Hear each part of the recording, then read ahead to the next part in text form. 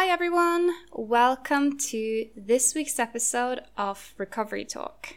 So right now there is a heat wave here in the UK, and when I say heat wave, I mean it's like 30 degrees Celsius. I know people who are following me or listening from other areas of the world where it's very hot are probably going to laugh over us struggling with this temperature. But I swear 30 degrees Celsius in London feels like 40 degrees Celsius. Also, I have autonomic dysfunction, so my body don't regulate my body temperature properly, so I really do not handle heat. I'm struggling.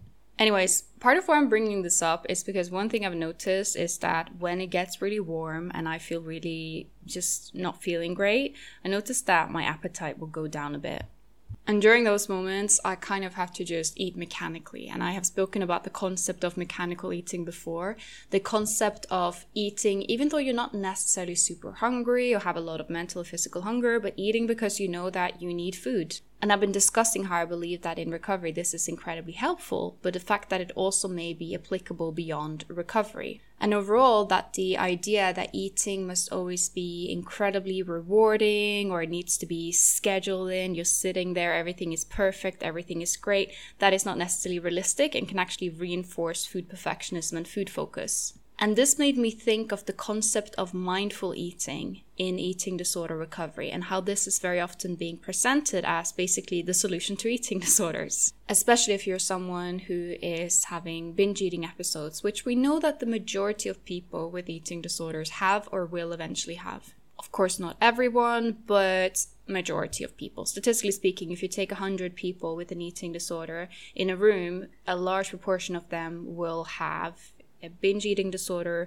bulimia, anorexia nervosa, binge purge type, or other unspecified eating disorders or disordered eating that involve binge patterns. And even in people with eating disorders who have, for example, restrictive type anorexia, we also know that a large proportion of them will go on to develop extreme hunger, which then can develop into bulimia or binge eating disorder if people are not fully giving into their extreme hunger and instead ending up with this compensate or purge or overexercise pattern, which I have discussed more in past episodes many times. It's one topic that I find very, very interesting and love to talk about because I think it can be avoided, right? If people are aware what's going on with them, that extreme hunger is real, then I think a lot of these cases could have been avoided. And also if treatment professionals were better at informing their clients, this is what's going on.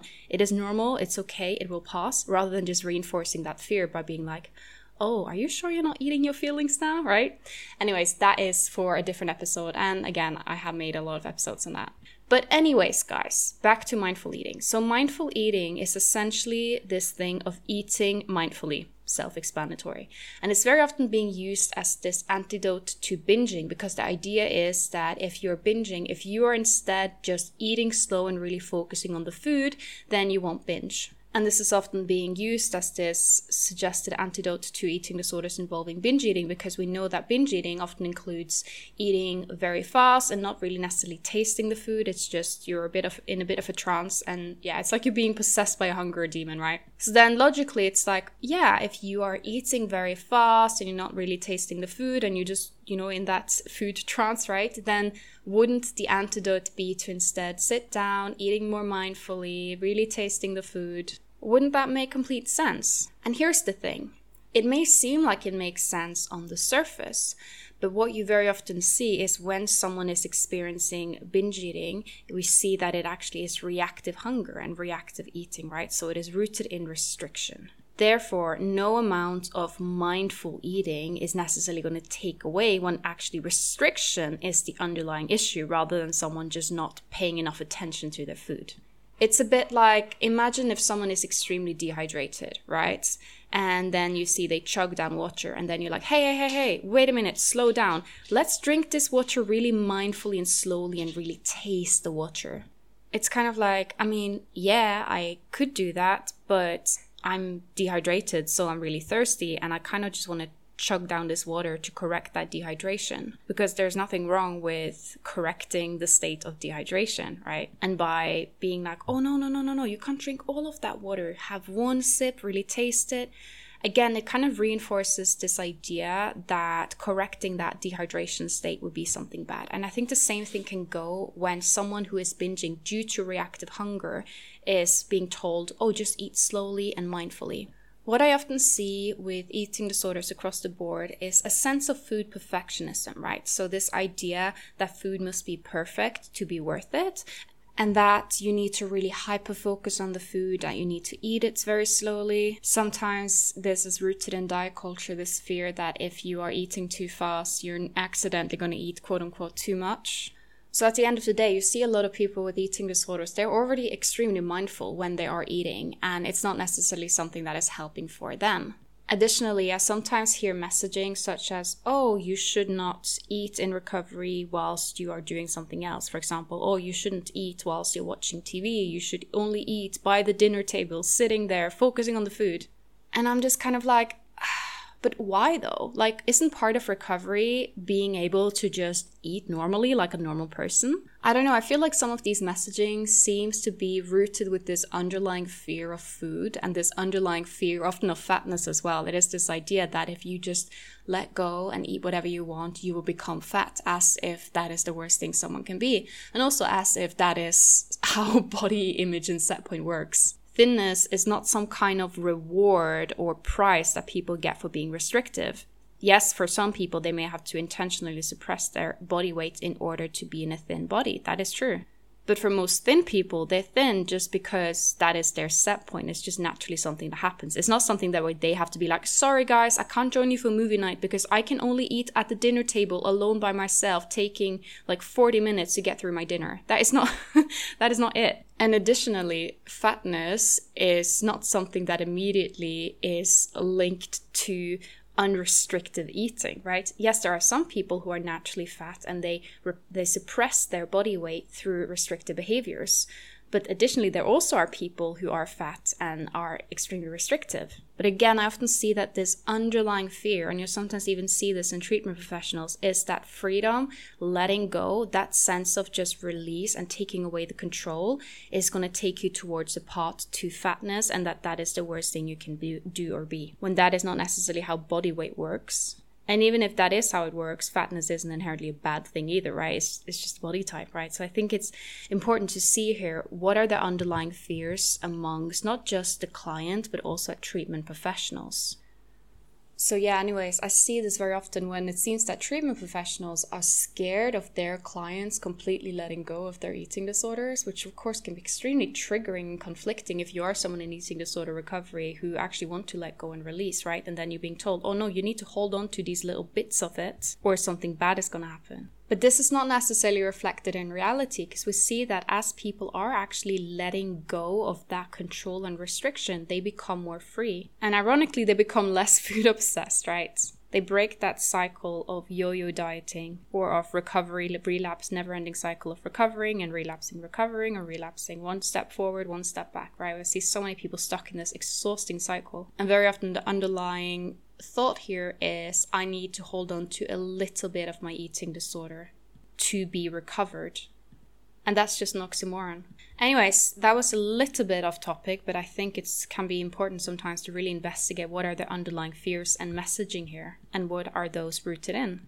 So when it comes to mindful eating, originally this was actually used or presented more as an approach to be a mindfulness exercise, right? So some of you may be aware of what mindfulness is. Mindfulness is essentially this approach where you're focusing more on being in the moment, focusing on what is going on around you.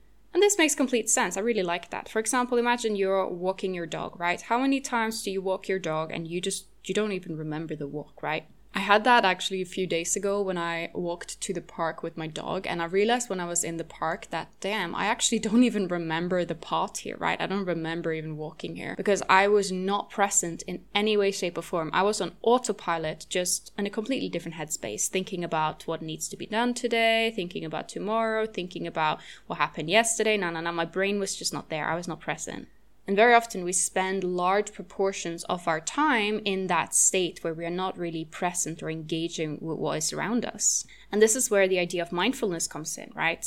Where you, for example, can go on that dog walk mindfully. So that would mean me being really paying attention to my surroundings, looking at the trees on the pot there, really paying attention to like maybe the houses that I'm passing, paying attention to that moment I'm sharing with my dog, etc., etc. And this can be a very fun and insightful thing to do. And I really try and do this a lot, especially when I go for like my dog walks. I try to be more present and really pay attention to the smells, to the sights, like the beautiful flowers that I might pass, etc., etc., rather than just being in my own head.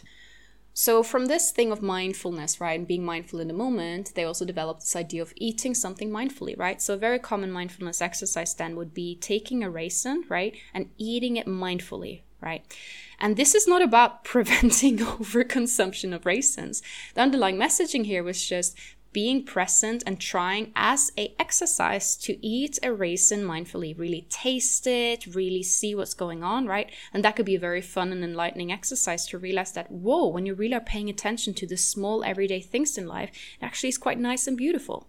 Then someone came in and kind of, I think, co-opted it a little bit, where they developed this idea that eating should always be mindful and you should always be very present. This, I believe, ties a bit into this little branch of intuitive eating, where eating must always be intuitive, you must always hyper-focus on internal cues. And this, of course, just completely diminishes the real point of intuitive eating, which is less hyper-focus on food and more food freedom, at least in my personal opinion. So this is where it suddenly gets murky. Because on one hand, that mindfulness exercise of trying to eat a raisin really mindfully, or trying to eat a specific thing very mindfully just to try and just to see as a fun experiment, in the same way that you maybe do that with going out in your garden and looking at the flowers and smelling them and being present. Problem is, what that gets applied to eating overall, because then you suddenly are stuck with eating becoming this endless focus, this thing that takes endless amount of time, that needs to be perfect and you need to be present. And very often the underlying fear there is not, oh, I don't want to miss out on the beautiful small moments in life. Instead, the underlying messaging or the underlying fear here is often, I must be very mindful to eat as mindfully or slow as presently as possible, so I don't quote unquote accidentally overeat. Because if I do so, I might quote unquote accidentally gain weight or insert some other eating disorder fear. So can you see the different underlying messaging here? And don't get me wrong, there is nothing wrong with enjoying food and really tasting it. For example, I remember when I had anorexia binge purge subtype and I had a binge, I wouldn't really taste the foods. I would just eat without being fully present, right? And I did notice that now that I'm eating those same foods, they taste a lot better because I am, tasting them rather than getting them down as quickly as possible whilst on autopilot, knowing that I'm going to purge them later. But here's the catch.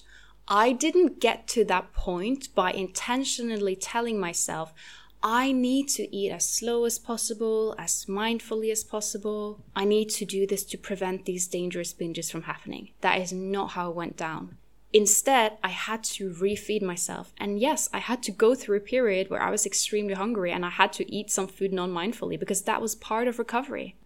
So in order to get to more mindful or present or enjoyable eating, I had to go through a period where eating was not really that mindful at all. It was quite mindless. In some bizarre way, I had to go through the binging to stop binging. And I think if I had been endlessly told I must eat all my meals as slow as possible, be as present as possible, and be careful so it doesn't become too much, I think I would probably still have been binging. That's the paradox of it, right? Because it would have reinforced this food scarcity mindset. Instead, I had to show myself that food was an available resource, that I could eat whatever I wanted, whenever I wanted, and that by doing so, the urges to binge and to just eat foods without tasting them super quick would eventually alleviate. But I couldn't get to that point just by sitting there and thinking and going some kind of spiritual path or meditating or being mindful, right? I had to actually go through it and correct the underlying driving factor of these binges, which was undernourishment and restriction and being under my set point weight. And I think this is where it gets dangerous, right? For example, someone is a practitioner and they have a client who is in a binge purge cycle or binge restrict cycle. And then instead of focusing on getting rid of the underlying driver, which is the restriction in the majority of cases, I discussed this in the episode I did with Sarah Frances Young about, binge eating disorder and if that is a restrictive eating disorder with both of us, and we've been in this area for a long time. We were like, we neither of us have really seen a case of binge eating disorder or binge cycles that don't have or have had some levels of restriction involved, right? Very interesting. And when it comes to this, I will actually publish an article this week on my Substack about binge eating disorder and if it is a restrictive eating disorder, where I discuss a bit some of the things we spoke about in that episode and also discuss just a few more insights that I have around this topic. So definitely head to my Substack, letsrecover.substack.com if you haven't already, and subscribe, and then you will get it straight into your email inbox for free when it's out. So anyways, I fear that by hyper-focusing on mindful eating in someone who is binging as a result of there being restriction involved rather than targeting the restriction can become a bit problematic because it doesn't really take away the binges. If you have urges to just chug down 2 buckets of ice cream in 10 minutes, then chances are more mindfulness is not necessarily going to help. Chances are that there is an underlying restriction driving these urges. Or maybe you're just having a day where you're quite hungry, which is also fine. We don't always need to pathologize it, right? And that by saying, oh no, you must eat this mindfully, you're essentially saying, hey, eating is wrong and eating must be perfect to be worth it. Very often mealtimes can become very ritualistic in people with eating disorders, where they have strict rituals about how to eat, when to eat, what plate to use. They need to eat as slow as possible, drag out the meals, and sometimes also using high volume foods just to drag out the meal times and get more food for the calories. These are restrictive behaviors.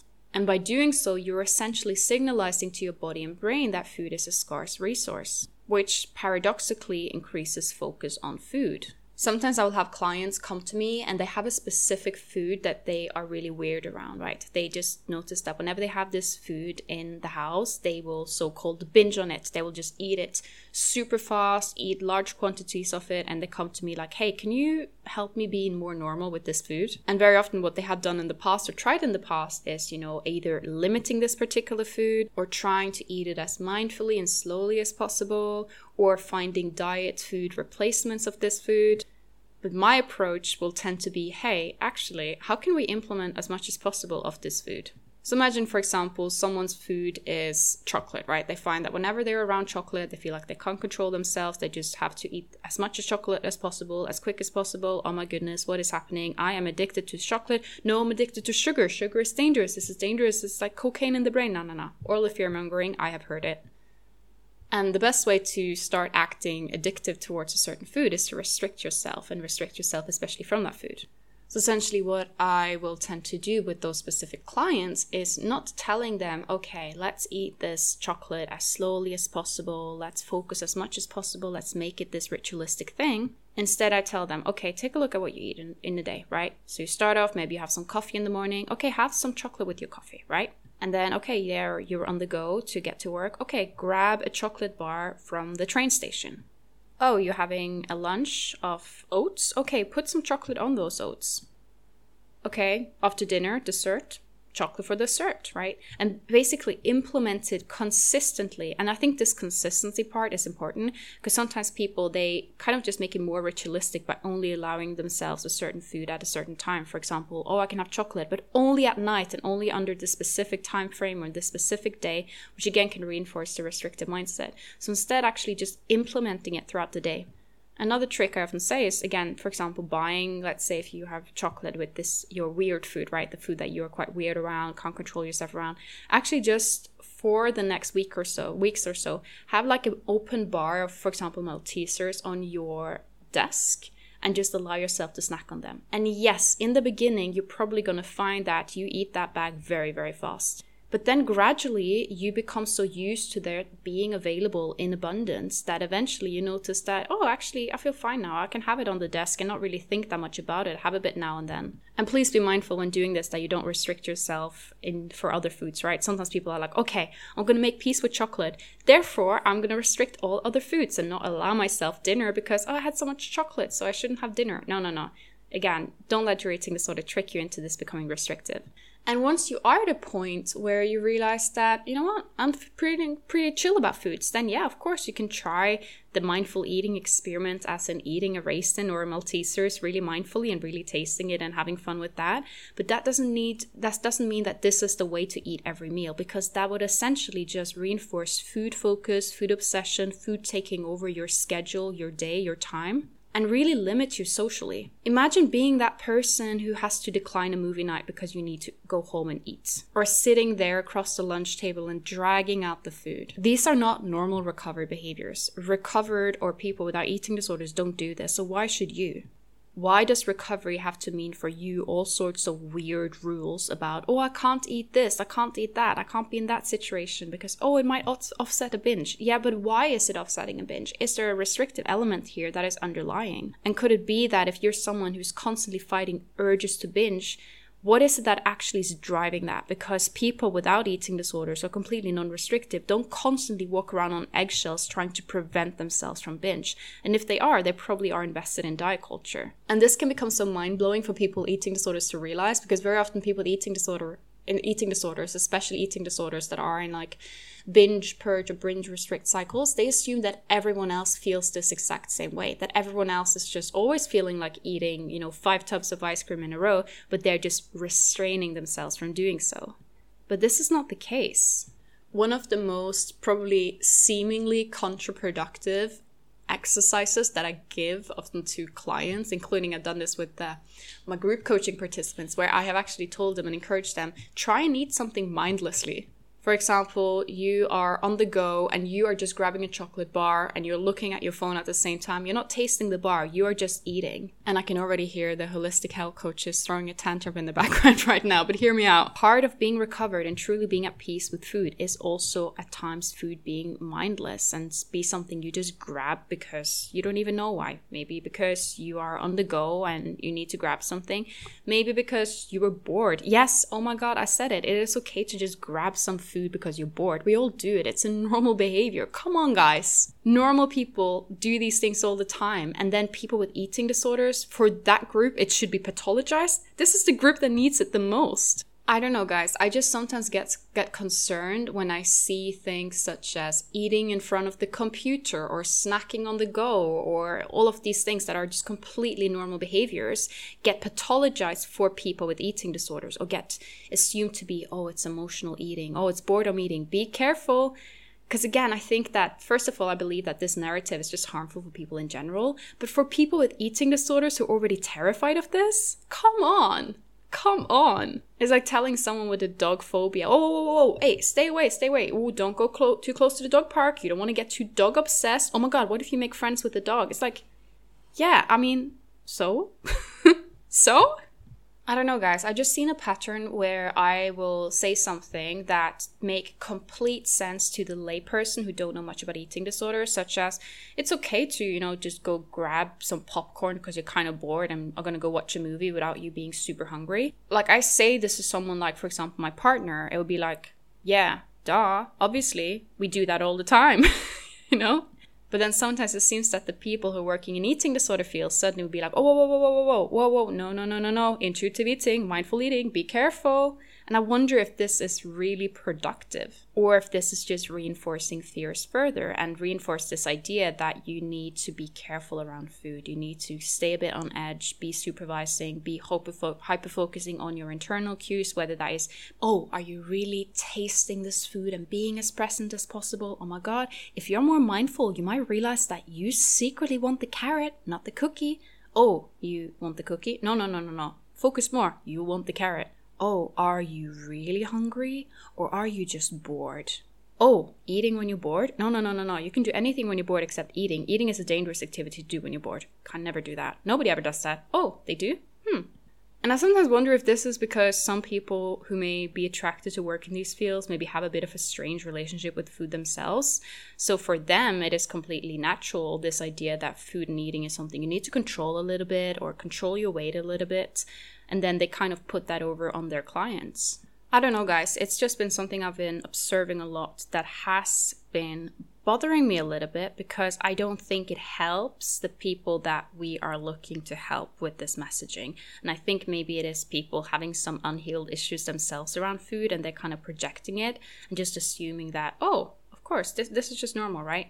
But that is why I think it is so important to have people in your life that are completely non-restrictive eaters. And I'm very grateful that in my personal life, I'm around people all the time who never had an eating disorder, don't really know much about them, who can sometimes give me that like layperson check. Because sometimes I wonder like, hey, am I just the only recovered person here who actually think it's fine if I'm a little bit bored and I just kind of want to snack on something without being hungry, I go do that. So actually having people that also do that and say that's okay and normal can sometimes be helpful, because sometimes if I enter recovery spaces, I'll see these exact same behaviors sometimes being pathologized. And I'm like, what is this? Why? What are we fearing here? What are we not talking about? What is underlying here? And I feel like it just so often goes back to diet culture and fat phobia. Like, oh God, it just always ties back to that, doesn't it? Support for an eating disorder is absolutely crucial, but I do sometimes feel concerned about the ways eating disorder treatment professionals and the field overall, sometimes, some, not all, but some of them will just complicate eating endlessly and pathologize completely normal behaviors. And I believe that mindful eating and the focus on that can be one way where that can manifest. And maybe that's not what people need to hear or what people need to do. Maybe instead you need less hyper-focus on food being perfect and amazing and the most rewarding thing ever. Maybe you instead need to just eat. And need to let eating be a bit imperfect and messy and learn as you're going on.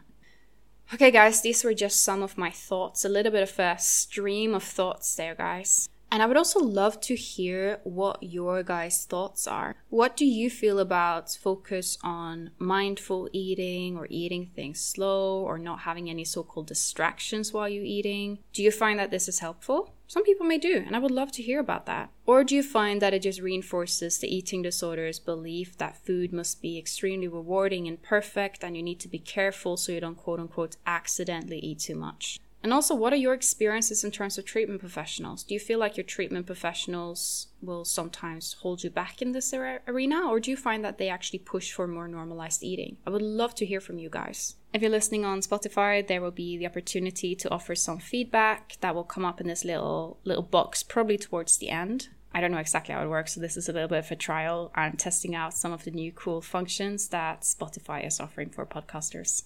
Okay guys, now to a listener question. So this listener question is from a Substack supporter, and the person is essentially asking, what do you do when your dietitian prescribes you a meal plan that is just too low? So first of all, it is normal if you are someone who has been quite restricted for some time, might be in risk of refeeding syndrome, for a meal plan to start low and then gradually increase.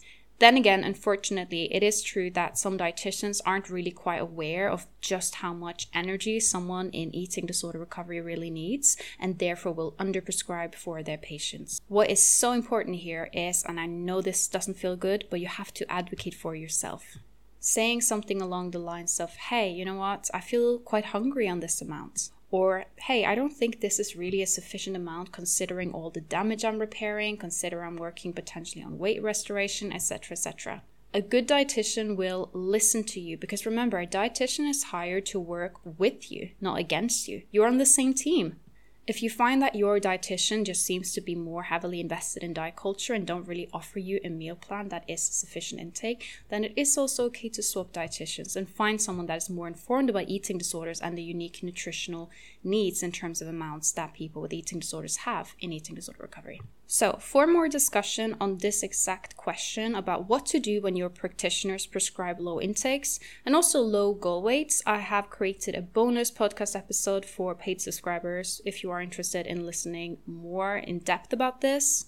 There I also shared a bit about why I believe this so often happens. I also have made a podcast episode that is available to all, which is titled When Your Treatment Team Holds You Back. And that one is available for all just wherever you find my podcasts. Okay guys, I hope this helps and I hope that you appreciated my insights. And even if you didn't, at least appreciating that we have different opinions when it comes to mindful eating and eating when someone is recovered and what that entails. I just believe that recovery should be all about normalizing eating. And yes, I understand that in order to get there might be a point where eating is anything but normal, right? I know that in recovery, my eating wasn't normal. I was eating way more than most people around me. I was eating at times going through extreme hunger. So it's not necessarily that eating has to be normal just as you start recovery, because this can sometimes be become a little bit of a restrictive thing, like, oh, I just want to eat normally and then everything will be fine. You may need to go through a period of abnormal eating in terms of amounts, in terms of reactive hunger, in terms of having to just constantly challenge a specific fear foods, or in terms of having specific foods that you want to eat all the time and not finding that there is much variety in terms of your cravings, right? But overall, the end goal, I believe, should be more food freedom rather than more getting hung up in food being so perfect and needing to do it right. But that's just my opinion, I guess. Have an amazing day, everyone, and see you guys soon.